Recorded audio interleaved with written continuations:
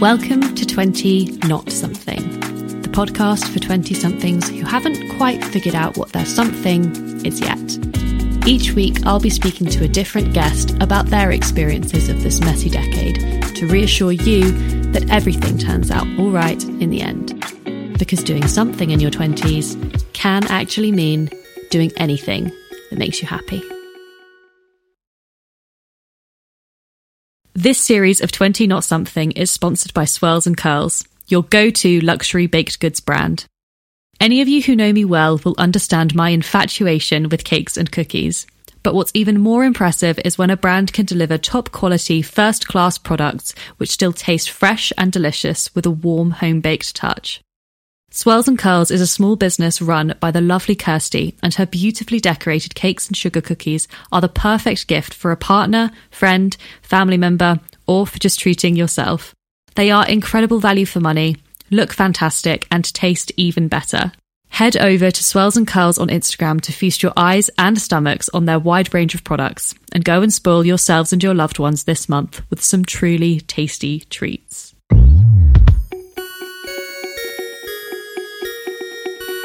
Today I am joined by chef, youth community worker and food fanatic Adam Purnell.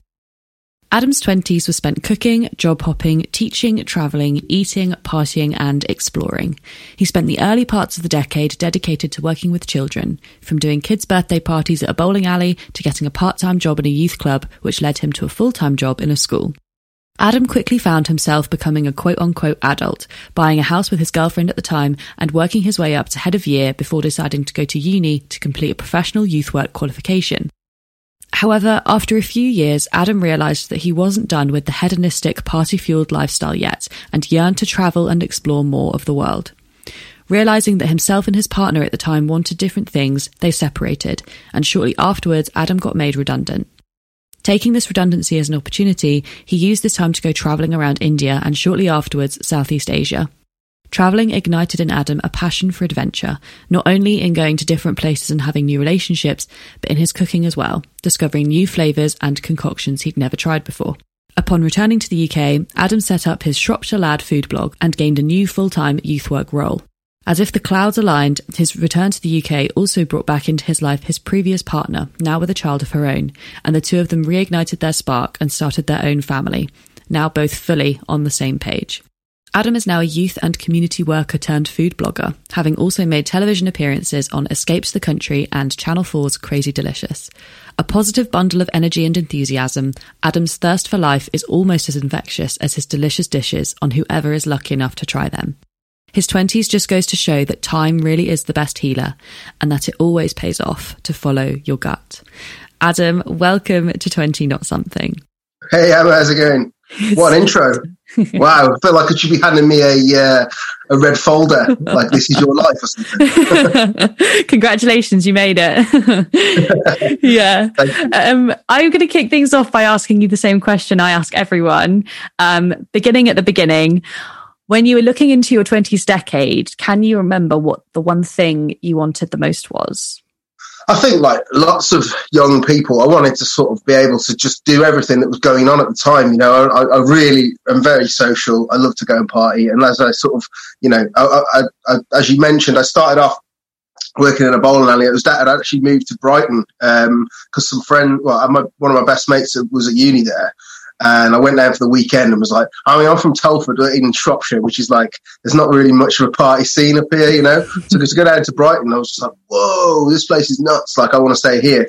And so I was like, all I wanted to do then, once I was there was to be able to be involved in everything. And I quickly realized that, like, you need money for that, you know? And at 19 with no real qualifications or anything, it was difficult. So yeah, I was just looking for ways to sort of just have fun, really, and to fuel my desire to have fun. Well, because you said, you mentioned that you met up with your friend who was at uni, but then you didn't sort of go into uni until a bit later on, slightly later than the norm, I guess. Are you glad that you came to study sort of later? Yeah, definitely. I would not have left university with a degree. I'd have just been in a lot of debt and I'd probably a lot of trouble. I think I was like 24 or 25, I think, when I enrolled in my degree. And it was actually after I'd realised that I wanted a career working with young people, you know, and if I'd I think a lot of young people make the mistake of feeling like they need to just go to university at 18, 19, and you haven't really got a clue what you want to do then. You know, you haven't had any life experiences. You don't, I mean, some people, don't get me wrong, some people know they want to be a doctor or whatever from whatever age, but I think if you don't really know, it's probably not a good time to go, personally. I know lots of people who've gone and got degrees and just don't use them in the end, you know, and I happen to be using mine now as a professional, you know, but that's only because I would never have chosen that degree at 18 or 19. So, and it taught me an awful lot, actually, because it's quite a social degree. It's about politics and life in general I was completely oblivious to, and now is integral, really, to sort of not only my profession, but also to me as a person, to me, my understanding of what's going on around us, really. Yeah, it's so true. I mean, myself included, I definitely didn't need the degree that I got to be doing what I am now. And it must have sort of been almost more rewarding to go into it knowing that that was exactly the degree that you wanted to do to get to where you wanted to be. What was it about working with kids that you enjoyed so much, or enjoy still? I guess it's varied, you know. I've always got this thing in me that I like to help people generally. You know, I get a little bit of a buzz off it. I don't know what it is, but I do like to help people. And I will go out of my way generally if people come to me for help to try and help them, and depending on what it is, of course. But a lot of the time I will. And I guess, I mean, it started off, so I didn't know I wanted to work with kids at all. I just got, basically, from like 15, 16, I was working in a bowling alley up in Telford in Shropshire, where I'm from. And so I had this that was my work experience I had under my belt. That and waiting on, which I didn't particularly enjoy. Where I worked, I did enjoy because all my mates worked there, but in like going down to Brighton, I wouldn't want to go and work in a restaurant or a hotel particularly. Front of house at that point, I wasn't really, you know, I'd always been interested in cooking, but it wasn't not like it is now.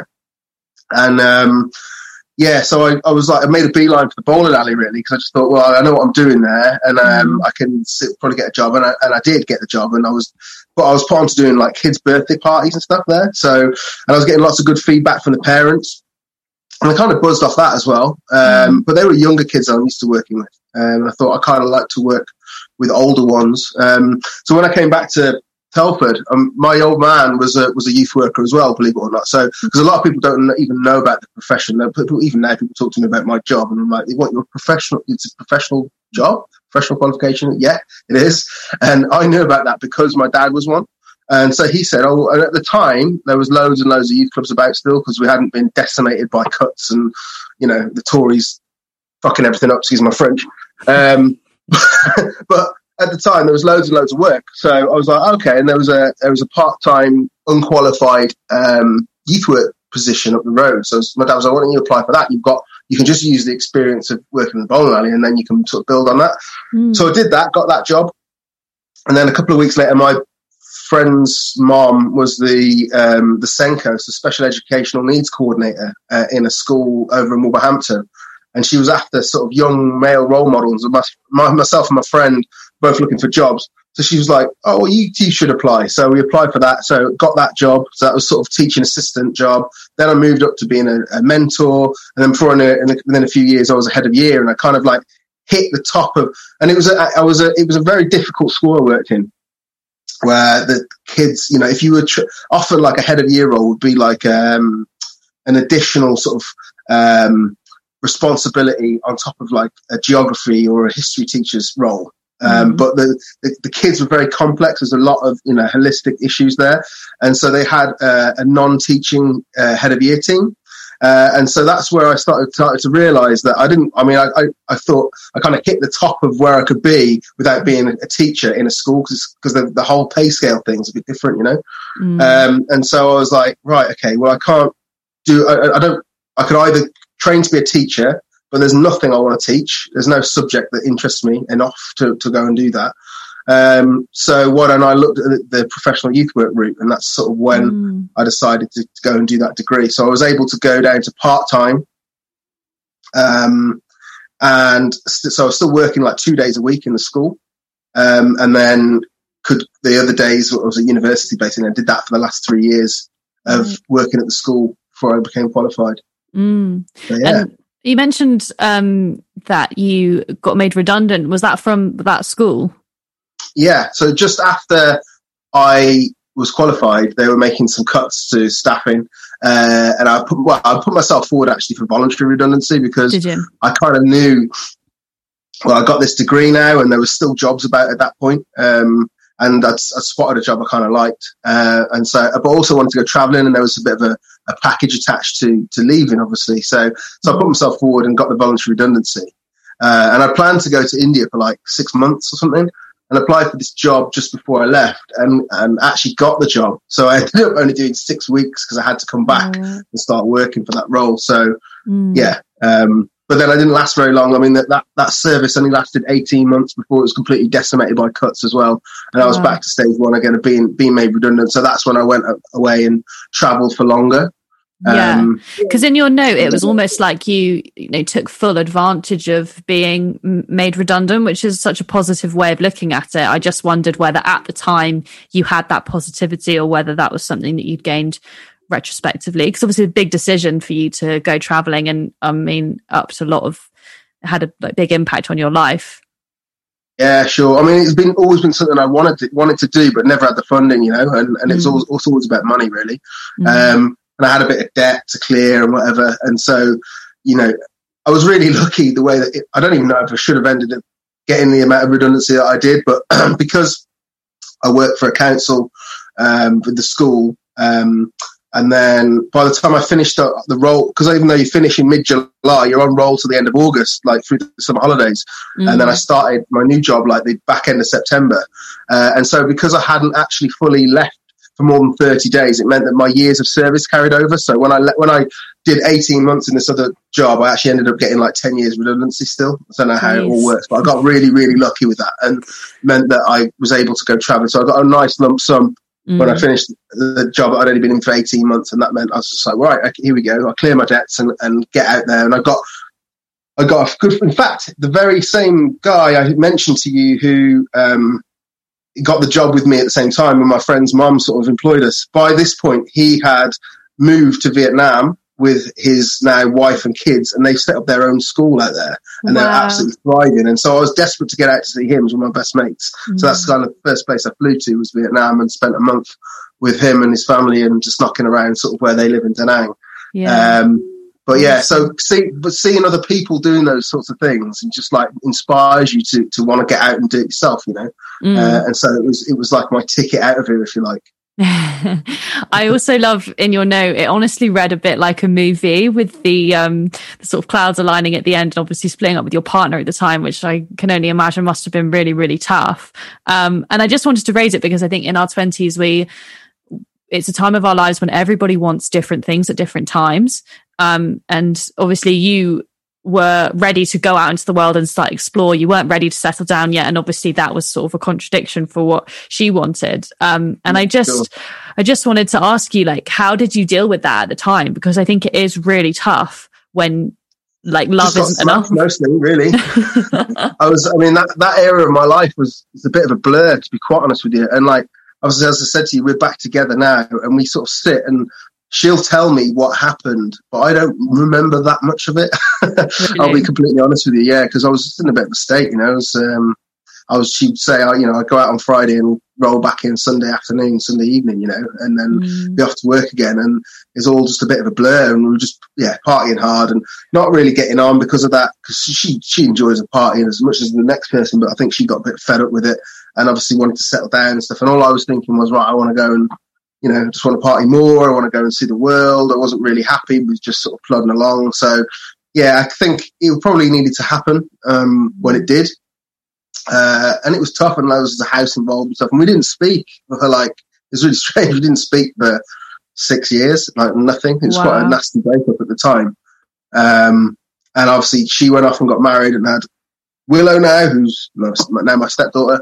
And, I went off. I had another relationship as well in that time. And then kind of, I'd heard that her relationship had ended with this guy, with her husband. And when my relationship came to an end, we happened to just be a mutual friends party one night, and sort of got it back on. It's honestly something like Richard Curtis would have written, like in a rom-com or something. You just sort of find yourselves again. It must be so, like, it's such a lovely story. And I know that, you know, you can look back at the past with sort of rose-tinted glasses and stuff like that. It's like, oh, it was all meant to be. But I can imagine at the time, you know, you never know what the future's going to hold. Did you ever think when that relationship ended that there was a future for you both? Or did that come completely out of the blue? Not at all. Not really? At all. Neither of us did. No, wow. Definitely not. I wasn't even sure I'd ever speak to her again, to be fair. Like, you know, it's a long time, isn't it? 5-6 years. Yeah. A lot went on in that time. So, yeah, it's strange how things pan out, but yeah. So. I love it. So obviously traveling then, I think there's a lot of talk around the sort of cliche of finding yourself. But it really does seem like, especially in your note to me, it really did seem like it did ignite something in you, the traveling, and obviously spurred you on to be doing what you're doing now. Can you remember, like, looking back, was there a pivotal moment where you were like, yes, this feels really fucking good, and I'm so glad that I'm here? No, not really. I wouldn't say there's a pivotal moment. It's kind of all just sort of come about kind of strange. I mean, I came back from traveling and shortly after split up with the girl who I got with in between.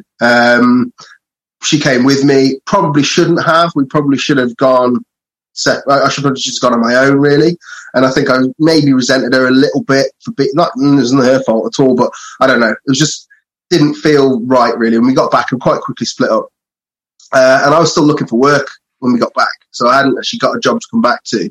So I was doing bits and pieces here and there for different people, landscaping and God knows, all sorts of bits and pieces, until the role I'm in now came up, which was almost a year after I got back, I think. Or was it 6 months? 6 months after I got back. And yeah, once I got that, I started to feel like, okay, there is, you know, this feel, I've kind of got that out of my system. Because for a long time I was thinking I might go back to Vietnam, you know, because, you know, my friends are doing really well over there. There's a lot of work in education there. It's kind of what I know. But also I was seeing lots of people having a stab at food, you know, because over there, it's not the same kind of regulations and things that you have to worry about here. You know, you can kind of almost just sort of set up and start. And there was a lot of like expats doing their own thing over there. And it sort of made me think, maybe I want to do something with food, but never really got off my backside and did it. And then shortly after I got back it was only maybe 6 weeks between me splitting up with my ex and then meeting Tess again. That was kind of quite a short window of being single, really. But then so I got this job, and then as soon as I started the job, or near like first year or so, my friend then said to me, you're back, making films. Do you want to start making some cooking videos? Because I've always been mad about cooking, and, you know, whenever we have meetups or whatever, it'll always be me cooking. And he was like, I love your food. So we started this YouTube channel, just for a bit of fun, really. It wasn't like, I'm going to try and make a career out of food. That was never the intention. It was just a bit of fun. And and Shropshire Lad was born, and here we are, really. It just sort of one thing led to another. And as soon as that, you know, started, it just sort of snowballed. And now I'm kind of like, feels like I've got 2 full-time jobs, to be honest. Yeah, I can imagine. It must be pretty full on. And you forage as well, don't you? Like go into the... A little bit, yeah. I mean, I wouldn't call myself a foraging expert, but I know a bit. I know enough to get by, you know, and find a few bits. And we've got some great spots around here for stuff. So I think I wouldn't know the in-depths of, you know, I couldn't just go and tell you every mushroom and toadstool out there. But there's a few things that I can identify that I go out and pick quite regularly, yeah. I'd say that. Yeah, because on your website it says that you were quite, like, inspired by your dad growing up, as he was a good chef as well. That's right. And I'm curious, did you ever want to be a chef at any point? Yeah, I did. Interesting enough, I went for a job before I moved down to Brighton. And something happened. I went for a job as a chef, as like a trainee chef. And I think my car broke down or something, and I couldn't get to the interview. And they were really horrible and just like, well, if you can't get here, then that's your chance kind of over. Really? So I left that, didn't think about it. But then, so when I broke up with Tess, the first time, I moved in with a friend, my good friend, one of my best mates now, is a guy called Stuart, who owns a hotel down the road. And he's got 2 rosettes. They've held them for like 20 years. It's an amazing restaurant. And we got chatting in the pub one night. I'd never met him before, but we were both fanatical about food. Got talking. He said, we had a few beers. He said, come back for a few more beers. And then he said, oh, you need somewhere to live? Because I'd literally just broken up with her like that week. And he said, come and move in here. So I ended up lodging with him for quite a few years. But I saw just how hard he worked and like literally throwing 80, 90 hours a week at it every single week, missing out on all the social stuff that I was really keen on doing. I was just like, there's no way I'm going to become a chef. Just absolutely no way, because the hours are awful. But at that point, I mean, I guess doing what I do now wasn't really an option. It wasn't something, you couldn't make a living from not actually, you had to be a chef or not be a chef. You couldn't make money from Instagram and from YouTube and from doing pop-ups. And, it wasn't the same kind of climate as we're in now. And so when this accidentally sort of started from doing the YouTube channel, was the perfect time really for the way that sort of the world's, I guess, was changing with food and blogging and everything sort of booming now has worked in my favour really. And it's meant that it's worked well because I've still managed to maintain a social life. I kind of build a lot of my, when we're allowed to do events anyway, I build a lot of my events around it being very social and fun. So it doesn't necessarily feel like work. Whereas if I was stuck in the back of a stuffy kitchen, it definitely would, Yeah, I completely agree with that. Yeah. And it's almost as if, I know I said it in the intro, but the clouds sort of did align for you, and everything that seems to have sort of happened over the past 10 years definitely happened for a reason, like you bumping into this guy and then deciding to go traveling. Do you believe in fate? I think so, yeah. I think you just got to roll with it, and and just see what happens. But don't pigeonhole yourself into doing one thing. And if things change in your life, then just kind of embrace it and just see what's around the corner, because there always seems to be a way out. If you remain positive and just kind of like try different things, I guess. I mean, for me, it's always worked out. I mean, there's been some lows as well. Don't get me wrong. There's been all sorts of stuff that's not been so good over the years. But who couldn't say that? So you just have to sort of take the rough with the smooth, don't you? And just play the cards you're dealt, I suppose. So true. How do you get through those low points? I think everyone has different coping mechanisms, don't they? But it is hard when like the future is so unknown, especially in times like this. Yeah, I tend to turn to like narcotics. Really? So at very least some booze, and have a drink to get through the hard times. I mean, that's certainly how I have in the past, But I also, I got really into, you wouldn't tell at the moment because I've been on lockdown for like a year, but I got really into exercise as well for like the last 5-6 years, doing CrossFit and running and stuff. So that's been, in more recent times, that's sort of replaced the crazy kind of, narcotics and doing too much partying. I've still can hold my own, don't get me wrong, but not quite the same as in my 20s, and the exercise thing becomes a bit of a bug. And I'm itching to be doing some again now. Really, it's been really difficult. Obviously now I've got a young daughter, and then we've also got a 7-year-old here. We're trying to homeschool, can't go anywhere. So at the moment it's kind of difficult, but that has definitely been something that I've used as a coping mechanism through the harder times. Exercise and also for confidence as well, because I was battled with my weight, like I think when I came back from Vietnam I was like 19.5 stone or something stupid. I was really quite heavy, and dropped down to about 15 within a year of coming back and just training and running and stuff, and that made me feel loads better too. And I think that always helps, but it's kind of hard to do that unless you're in a mindset where you're not going to be wanting to just binge drink and eat everything, so definitely. You've got to almost be in a half decent place to do that in the first place, I find anyway. But, yeah. And if you had to pick one sort of highlight from the decade, one thing that sticks out to you most, what do you reckon it'd be? I mean, the travelling's pretty good. I think that just, just seeing how, that half of the world live and I mean, I think one of the highlights from that, I've always been really scared of like getting on a motorbike ever. I don't know why. I think my mum like drilled it into me as a kid that they were really dangerous and I should never have one. And so got to Vietnam and soon realised that actually, if I didn't get on a scooter, at least I wasn't going to be able to get anywhere very easily because the taxi drivers are an absolute nightmare. And like everybody moves around on scooters, you know. So I got onto a scooter. My friend just sort of lent me his and went around the block. And it's quite a quiet little neighbourhood where the school is that he runs.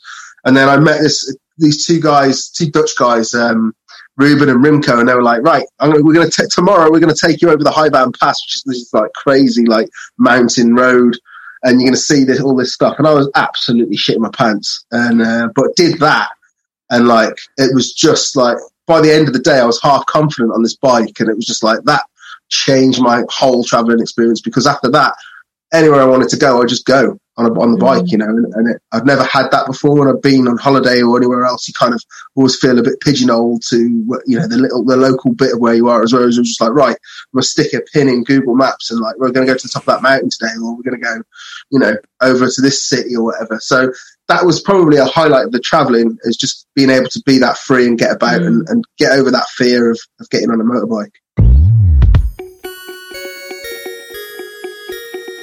Adam, we're going to go on to play Millennial Minesweeper now. So this is just a little quotes game. So just a little quotes game we play at the end. I'll read you out a few quotes. They're all sort of about living, about life really. And then we just chat about them, see if you agree with them or not. So our first one is, if you tell someone they can be anything and they turn out to be merely ordinary, that's a pretty crushing feeling. What do you reckon about that? Oh, I don't know. When do you turn out to be ordinary? Like, at what point is the end, you know? Mm-hmm. Like, you can't really turn out to be anything until you die, really, can you? Yeah, I know.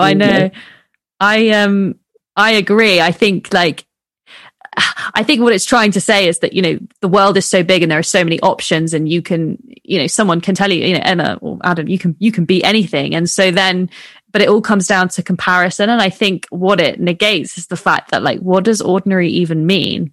And as human beings, we're all so complex anyway.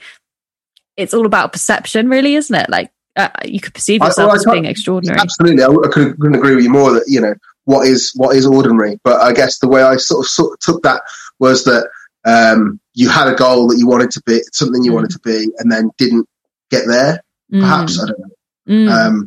But yeah, what is ordinary? Yeah, and it's such a negative. Such negative connotations to it as well. I mean, sure. Yeah. And there's always time, you know. Like I say, unless you're dead, there's no reason why you can't still achieve your goals. I love that. That should have been one of my quotes. Unless you're dead. Cool. So our next one is, traveling in your 20s will make you a more sensible person. I wouldn't say it'll make you more sensible, but it definitely give you a better view of the world. And it does help you to, you know, I know it's like the cliche, I'll go and find yourself, but like, you know, it almost allowed me to think, right, okay, I've gone and done that now. Maybe I can settle down and do this. So in that sense, I suppose it made me more sensible, because I got that bee out of my bonnet, you know, and you feel like you've gone and done something. And although you might want to go and do it again, because I did a few times before I was happy enough to not keep doing that. And to be honest, I still get the bug now. I still feel like, I wish I could just bugger off for a few months. But maybe I will. You know, there's nothing to say that I won't do that. I'd love to take my kids to do that, pull them out of school for a year and go, you know, because I think that would do them the world of good, and I wouldn't ever be against that. Yeah, definitely. So we'll see. Actually, as someone in, you know, you work with kids, do you think that it's more valuable for a child to have that sort of experience of traveling the world over maybe more generic methods of teaching?